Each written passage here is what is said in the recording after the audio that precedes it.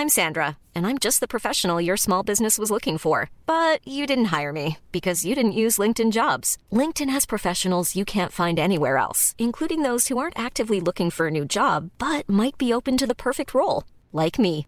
In a given month, over 70% of LinkedIn users don't visit other leading job sites. So if you're not looking on LinkedIn, you'll miss out on great candidates like Sandra. Start hiring professionals like a professional. Post your free job on linkedin.com/people today. Selling a little or a lot? Shopify helps you do your thing however you cha-ching. Shopify is the global commerce platform that helps you sell at every stage of your business. From the launch your online shop stage to the first real-life store stage, all the way to the did we just hit a million orders stage. Shopify is there to help you grow. Shopify helps you turn browsers into buyers with the internet's best converting checkout. 36% better on average compared to other leading commerce platforms. Because businesses that grow, grow with Shopify. Get a $1 per month trial period at shopify.com/work. Shopify.com/work. Millions of people have lost weight with personalized plans from Noom. Like Evan, who can't stand salads and still lost 50 pounds. Salads generally for most people are the easy button, right? For me, that wasn't an option. I never really was a salad guy. That's just not who I am. But Noom worked for me. Get your personalized plan today at Noom.com. Real Noom user compensated to provide their story. In 4 weeks, the typical Noom user can expect to lose 1 to 2 pounds per week. Individual results may vary.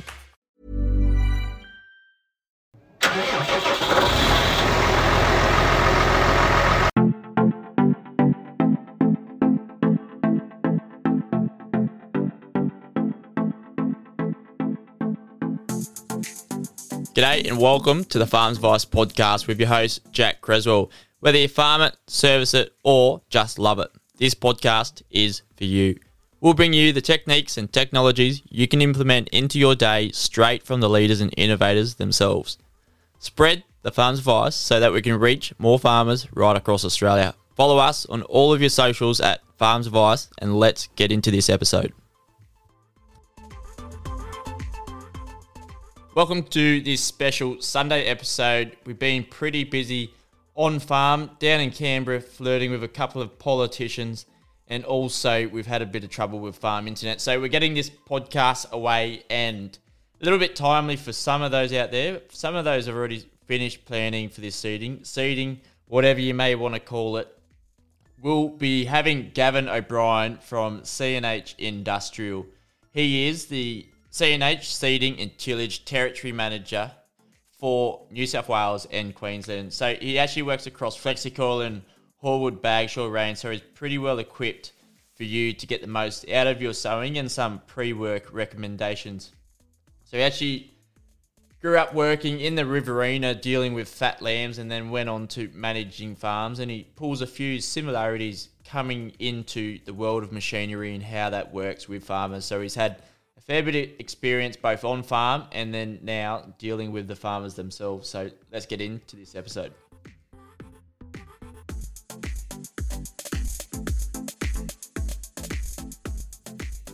Gav O'Brien, welcome to the Farms Advice podcast. Great to have you on the podcast today.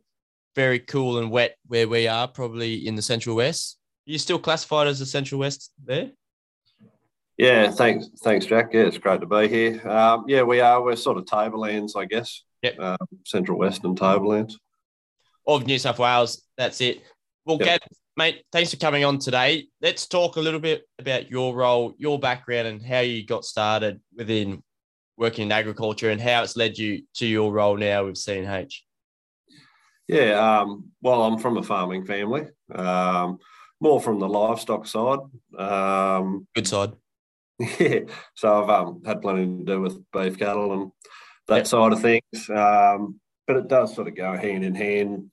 You know, the better your crop programs are, or your hay programs, or your feeding programs, the better your beef on operation is. So Definitely.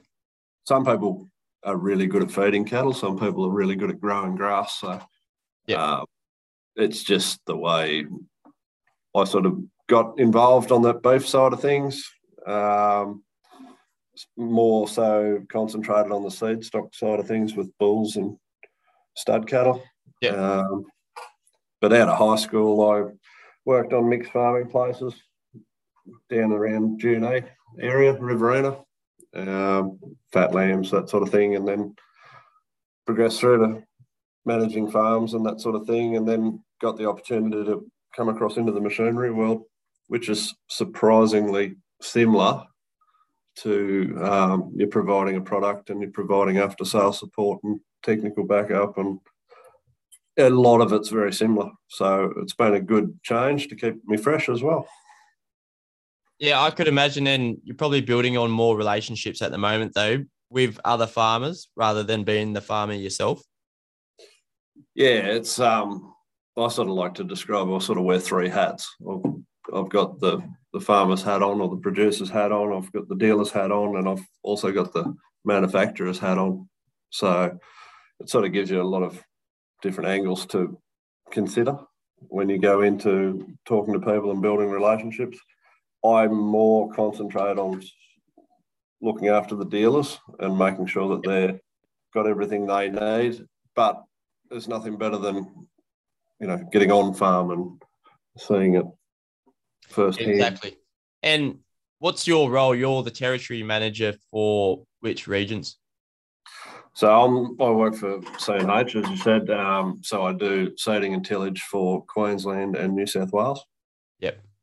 Yeah. Quite diverse in terms of region and farming land.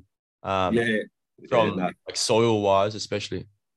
Yeah, no, it is. There's a lot of variation through that area. A lot of different enterprises as well, and it's good that I've got that grazing side of things is pretty central to my territory too. So.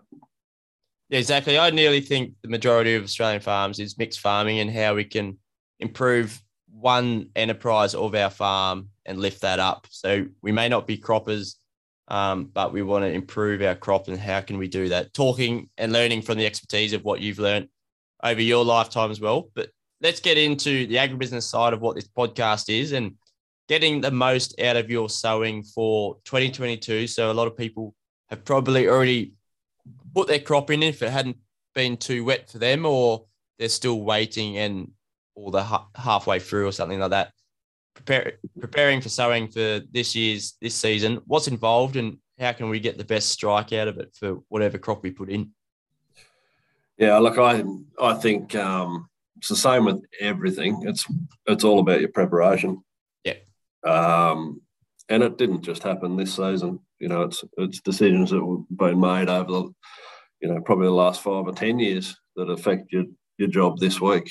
So I'm a big fan of finding out what are you trying to fix through soil tests and even pit tests to see if you've got a pan there or a oversupply of a certain fertilizing, like a fertilizer rate that's too high in your country, or so find out what you're dealing with and then investigate ways to fix that.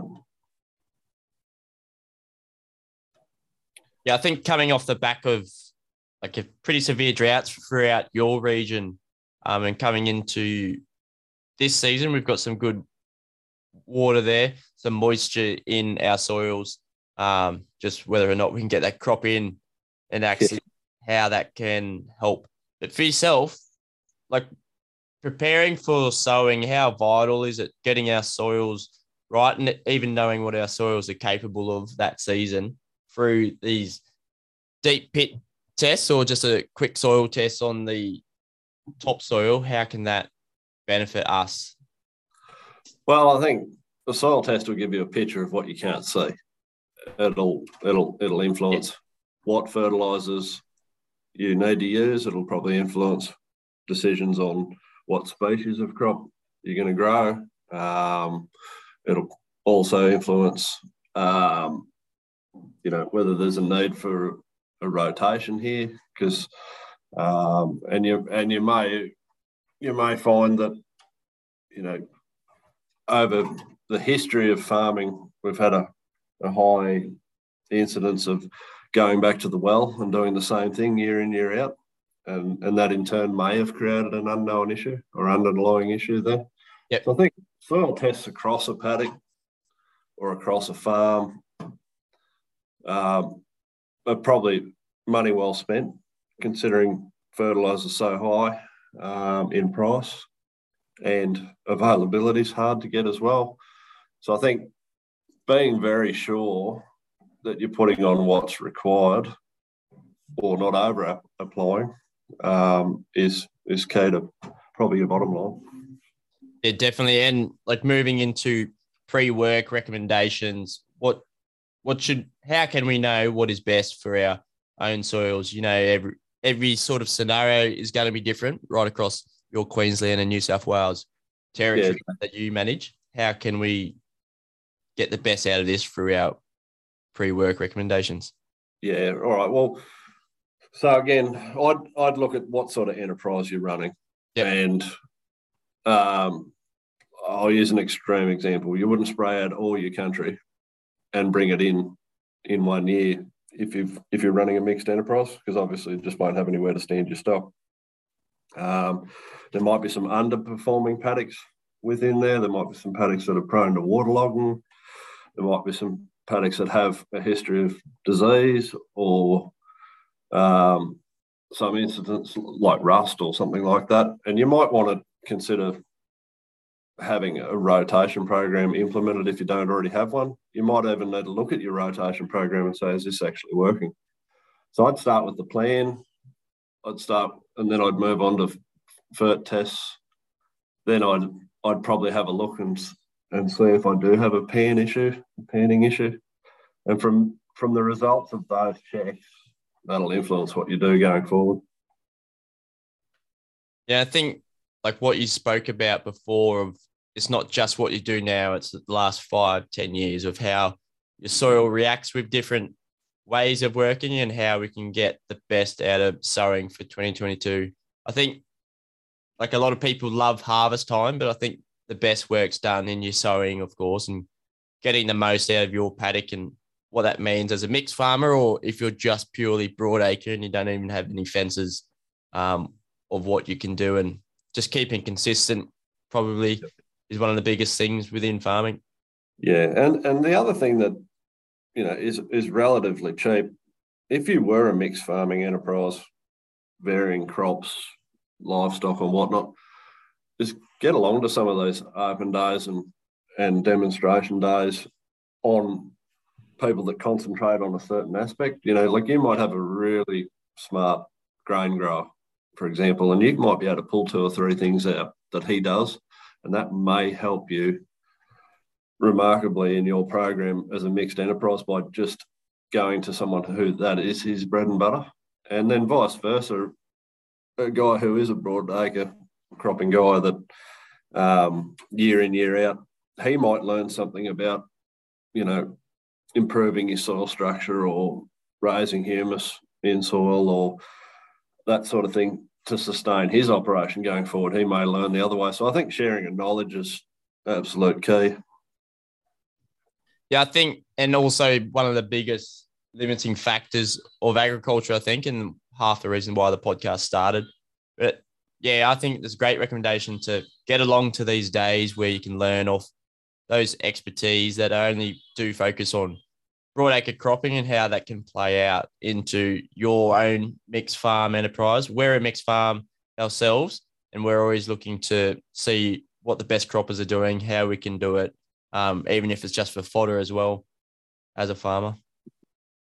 Yeah, 100%. So those guys are, quite often they're making a living off country that's marginal for rainfall. Cards are stacked against them, but year in, year out, they're doing very well with what they've got. And if you can implement some of their strategies, it really could benefit your enterprise, save you a lot of money. And I'm all about making sure the country's better in 20 years' time than it is today. Cost of land's through the roof. You can't just go and add another 2,000 acres easily anymore. So I think you've really got to look after what you've got sustainably. We're always looking to see how we can optimize every square inch of our property, whether you got 5,000 acres or 100,000 acres. We want to make the most of it and see without putting our land through too much stress. We want to give back to our soils as well. So we've got some potential for next year coming in. But for farmers out there, mixed farms, broadacre, what are some of the biggest mistakes when it comes to planting and getting the crop in? Biggest mistakes would be probably going too early. You know, it's pretty easy to drive down the road and see someone sowing or seeding, or depending where you're from, go, oh, gee, we better get into it. And you end up with a false strike. That's probably one thing you see a bit. People go a bit early. I think we really got to have a look at your environmental conditions and work within those constraints. Yep. Probably to add to that, certain species just go better in certain areas. Yep. And if you're going to try something new, I'd try it on a smaller scale. Yeah, just sort of single out a paddock that might be applicable to a new variety or species. And you never know, your yield might improve. And per hectare is what we want to improve. That's right. Off at harvest time. I think utilising tools at your disposal, such as your agronomist. Yeah, you know what I mean? That is his bread and butter or her bread and butter to know what you need, what's probably likely to work. I'd really take on board what they do or what they recommend and go from there. Yeah, certainly. And for farmers, what challenges are they facing when it comes to seeding and tillage that you've experienced, like when you're out and about there managing your territory? Yeah, look, this year, obviously, just so wet and just getting over the ground. I know people who sowed early, trying to get ahead of it, which is, you can't blame them. They're probably in a situation where a fair bit of that crop's damaged and they're going to have to go back and have another go at it if they can get on it. So environmental challenges this year, it always seems too dry or too wet. It's a bugger of a game, farming. But this year in particular, through my area, you've got crops that haven't even come off yet, cotton crops, not even sure if they can get on it. And then they're turning around and sowing canola on the same day. So it's an odd time. I do know that I'd prefer mud over those 2 or 3 seasons we had 2 or 3 years ago. But it's challenging in a different way. Other big constraints is just availability of staff and components, spare parts. I mean, if there was ever a time to make sure that you are keeping spares on the shelf or making sure your dealer's keeping stock of parts, it's now, because the delays are huge. And I don't know if that's COVID or just the worldwide demand or just, I'm not 100% sure what's contributing to it, but it is unprecedented right now. Well, there has been a lot of things thrown into the mix, hasn't there, with like the war breaking out in Ukraine has put impact onto wheat growers right across the world, and now people are needing more supplies, products, and service and maintenance of their machines. Yeah, and I think facing as well. Yeah, and I think in conjunction, we talked about those 2 or 3 years that were absolutely devastating droughts. A lot of people hung on to gear because they just didn't have the spare cash, and they just one more year out of it, or they just got, they were really just trying to limp some aging equipment through, and then they've got into a situation now where they've got rainfall, they've got high commodity prices, beef, lambs through the roof. They're forced to need to spend some money, and it's a great opportunity to upgrade plant, but everyone's doing it is the problem. Yeah, we actually upgraded it. We got auto steer for this year, but we haven't been able to get a crop on at all, just to lift our efficiencies in at planting time for us, but it's too wet, so we haven't been able to get on and actually use it like a lot of other people. Maybe they have upgraded machinery or just technology on or in the tractor. Very similar story out there as well. Yeah, and I guess the other thing too is, if I rewound back to 20 odd years ago, the risk of sounding like I'm getting on a bit, tractors are huge now compared to what they were. 150 horsepower tractor was quite a big tractor back in those times, and now that it's dime a dozen, 250, 300 odd horsepower tractors, so you can pull bigger gear. So a lot of people have upgraded to increase efficiency, take advantage of small windows of opportunity for moisture and ideal sowing conditions. So the gears got bigger, they've upgraded that way to get over it quicker, less staff so they can do more with bigger machines or more efficient machines. So it's all contributing, I think.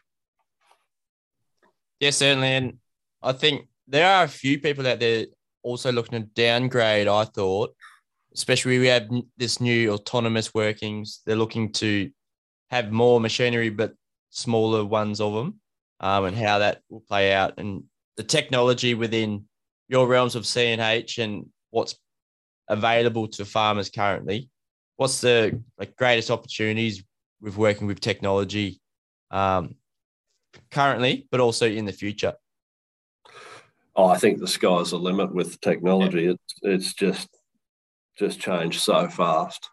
Just trying to keep up with the latest software is a challenge in itself, and that puts pressure on me as a territory manager. It puts pressure on dealers to be up to speed, and farmers are a very savvy group in general. They wear an awful lot of hats. One day they're a vet, next day they're a soil scientist, and next day they're a mechanic. So it's challenging to stay ahead of that to provide great service. Yeah.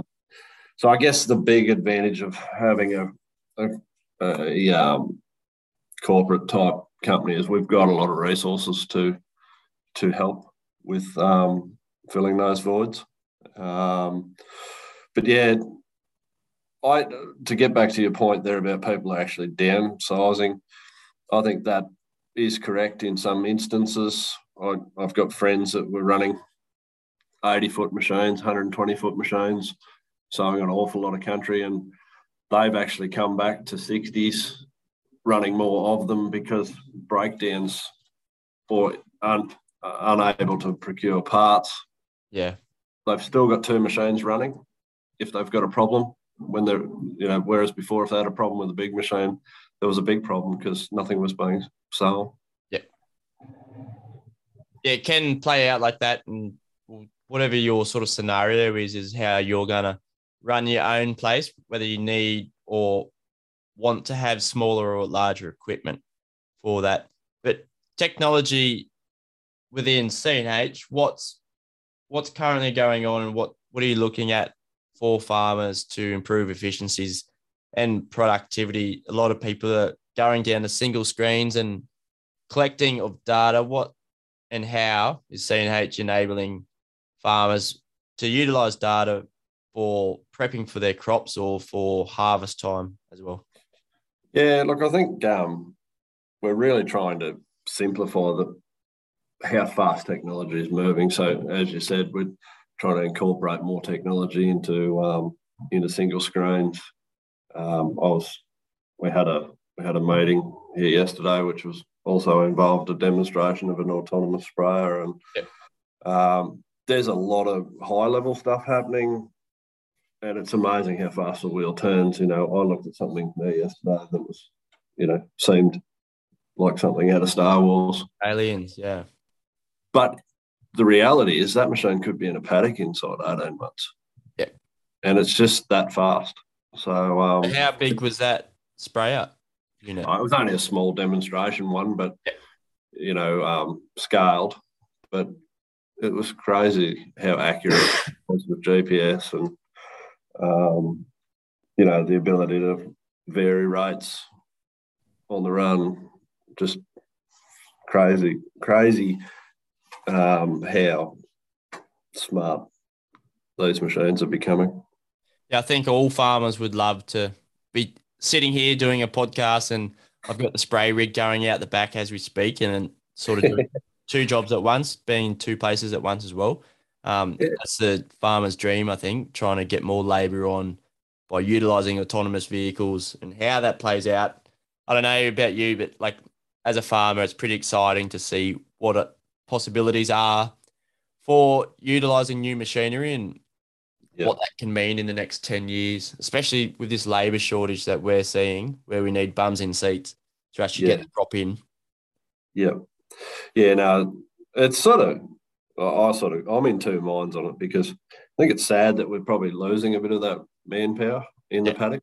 And, you know, farming in general can be a little bit of a lonely existence. You know, you're a sole trader, and I mean, if you've got all those machines around you that do it, you still don't get that, interaction with people. I think that's still important. I don't think technology can replace, that sense of achievement within a group.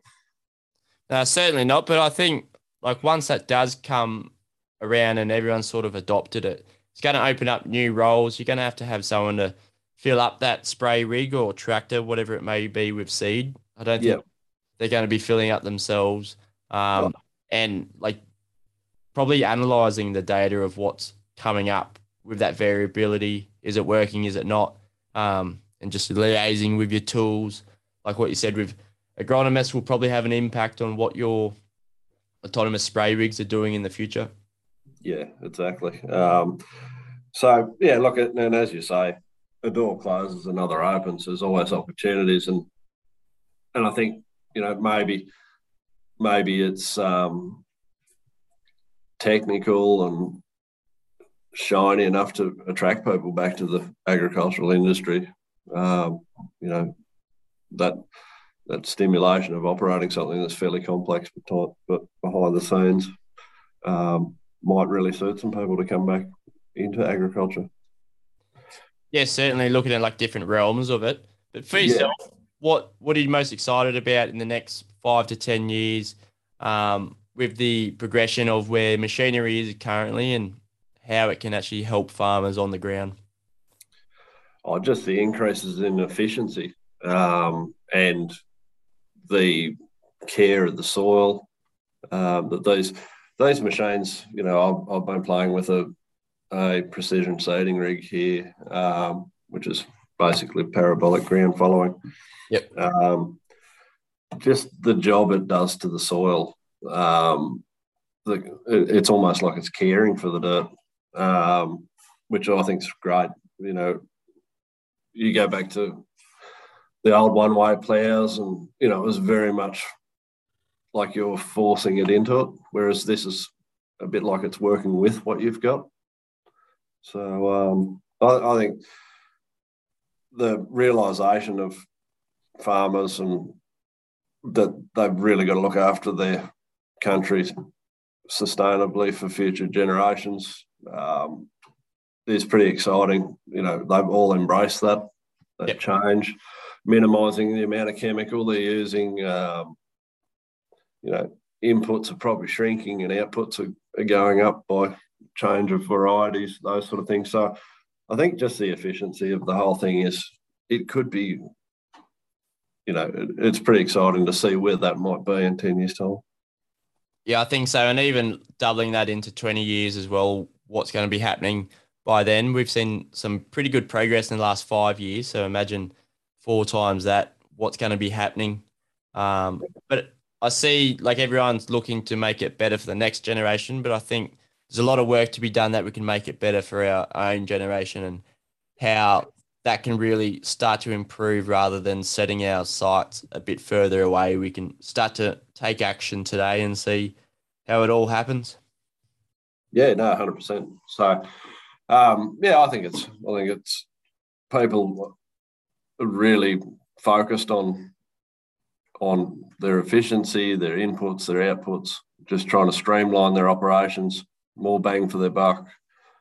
And if that means introducing technology to improve, day-to-day operations. I mean, farming's a hard game. Like I know my dad's back's buggered and shoulders are not real good and knees are buggered. And but if you can make your day a little bit easier by embracing some technology, I think it's a great thing. Yeah, I think so. And you don't need to revolutionise your own farm and see how you can break the technology records out in the paddock, but just seeing one element that works for you, take away an element we've discussed on today's episode and just see how you can work it into your own operation and different enterprises. And you might even surprise yourself. Yeah, that's it. No, I'll just reinforce that. Use the tools that are available for you. Yep. Get out. I use the term barn blind because you do spend a lot of time at home. And, you know, if you can get out and see some other places, take the opportunity to, you know, you might not even know why you're going, but you'll get something out of it that you can implement back at home. Yeah, 100%. I couldn't recommend people to get along to little field days or just a farmer meetup to see what others are doing in your district or even outside of your district sector, and how that can improve your farm. But Gav, for yourself, what would be one piece of farm advice you would pass on to a young, older, in the middle, to get the most out of their sowing that they can take away and just sort of think about or even implement into their farm? Yeah. Well, I'm not sure if I can answer that straight up, but if I were a young guy, I'd be looking over the fence. Yep. If you like the operation that you drive past when you go to town and you're like, their crops are always good, you know, everything's always right, I'd go and ask some questions and ask them if they'd help you. And most people are pretty proud and they'll show you. So they'll show you what they do. They'd like to help you, I think. So, and the same goes for an older generation farmer. You might be saying, well, you know, I'm going all right, but I could go better. You know, maybe go and have a look at some other enterprises and just see what advice they have. Maybe something you can implement. Yeah, definitely. And I think, like, looking over the paddock, people sort of worry about, they're going to think that I'm not doing the right job or whatever. But I think if you tell a farmer their crops look unreal, I think they're more inclined to have a go at letting you in and seeing like what your trade secrets are and see how that can play out in your own scenario. I'd be pretty wrapped if someone said I had some cracking crops. Yeah, well, look, I'm lucky. Every day I get to go on farm or talk to some pretty smart operators, and I always learn something from them. And the only way I'll do that is by doing that and asking some questions. You know, I might look at, you know, a tine configuration under a machine or something and say, that looks crazy to me. What is going on here? And then you talk to the guy and you say, well, what's going on here? And he goes, oh, well, I've got too much sand and not enough clay, so I'm trying to lift clay, drop sand down. I'm trying to whatever, because I'm trying to change the soil composition of my dirt or whatever it is. And if I just looked at that machine and thought, geez, that looks crazy, I'd walk away thinking that guy was crazy. But by asking a couple of questions, I can go, oh, geez, that's a pretty good idea. Actually, I know another guy in that situation who's got that problem, so I might be able to suggest to him, have you ever thought about doing this? So I think it's sharing of knowledge. Yeah.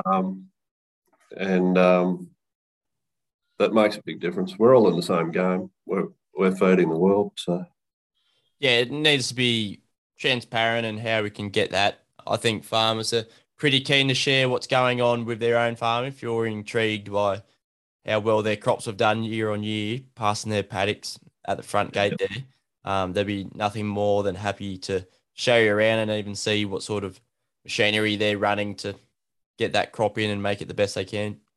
Yeah, that's right. And there's plenty of crops grown by older machines that do a beautiful job.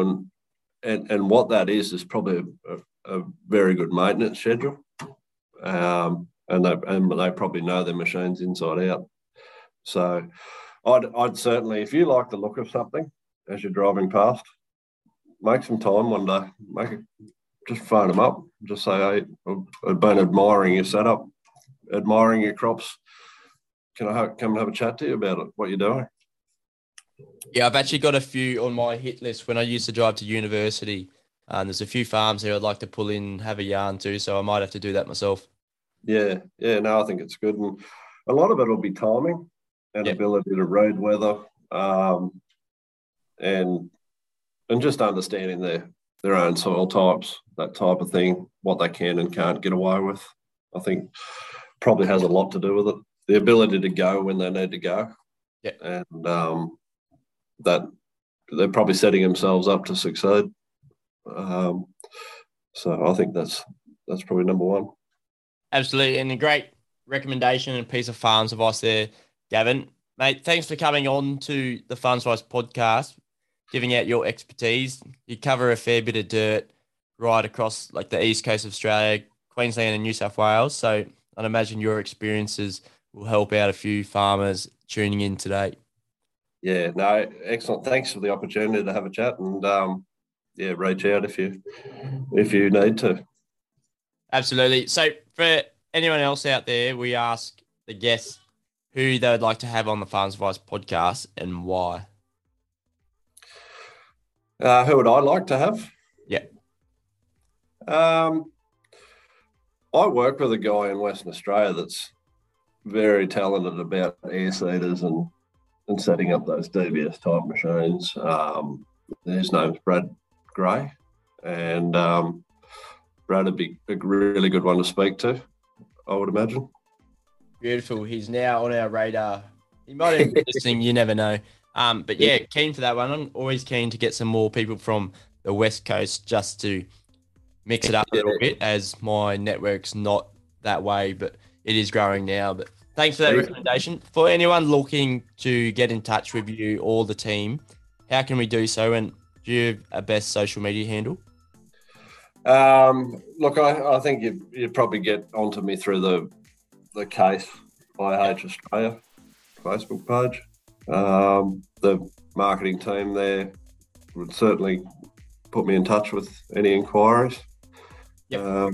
If you ever if anyone wanted to catch up and see what I thought or have a look at their operation, just go to your local Case dealership or New Holland dealership. I'm sure that I could be made available on the seeding and tillage side, and happy to pass on some recommendations or put you in touch with someone who can help you on certain topics. 100% what it's all about. But also, thanks for coming on the podcast. Grateful to have you on and share your expertise and pass on a little bit of farms advice to that next farmer. Excellent. Thanks, Jack, for the opportunity.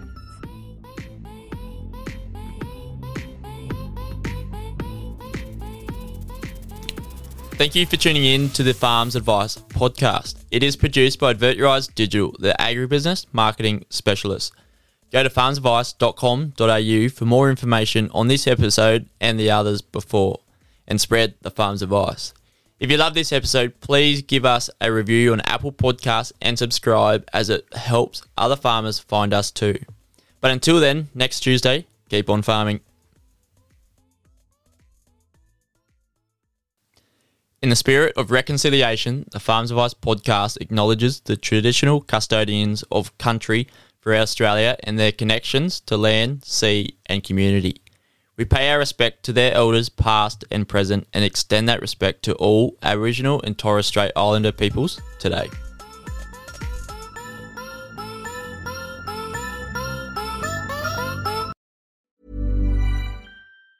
Mom deserves the best, and there's no better place to shop for Mother's Day than Whole Foods Market. They're your destination for unbeatable savings, from premium gifts to show-stopping flowers and irresistible desserts. Start by saving 33% with Prime on all body care and candles. Then get a 15-stem bunch of tulips for just $9.99 each with Prime. Round out Mom's menu with festive rosé, irresistible berry chantilly cake, and more special treats. Come celebrate Mother's Day at Whole Foods Market.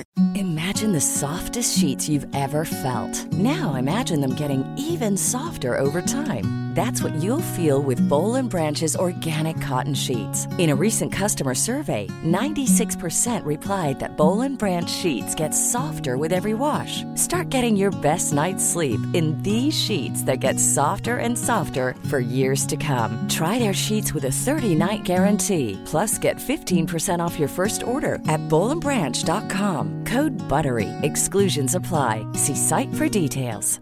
Mom deserves the best, and there's no better place to shop for Mother's Day than Whole Foods Market. They're your destination for unbeatable savings, from premium gifts to show-stopping flowers and irresistible desserts. Start by saving 33% with Prime on all body care and candles. Then get a 15-stem bunch of tulips for just $9.99 each with Prime. Round out Mom's menu with festive rosé, irresistible berry chantilly cake, and more special treats. Come celebrate Mother's Day at Whole Foods Market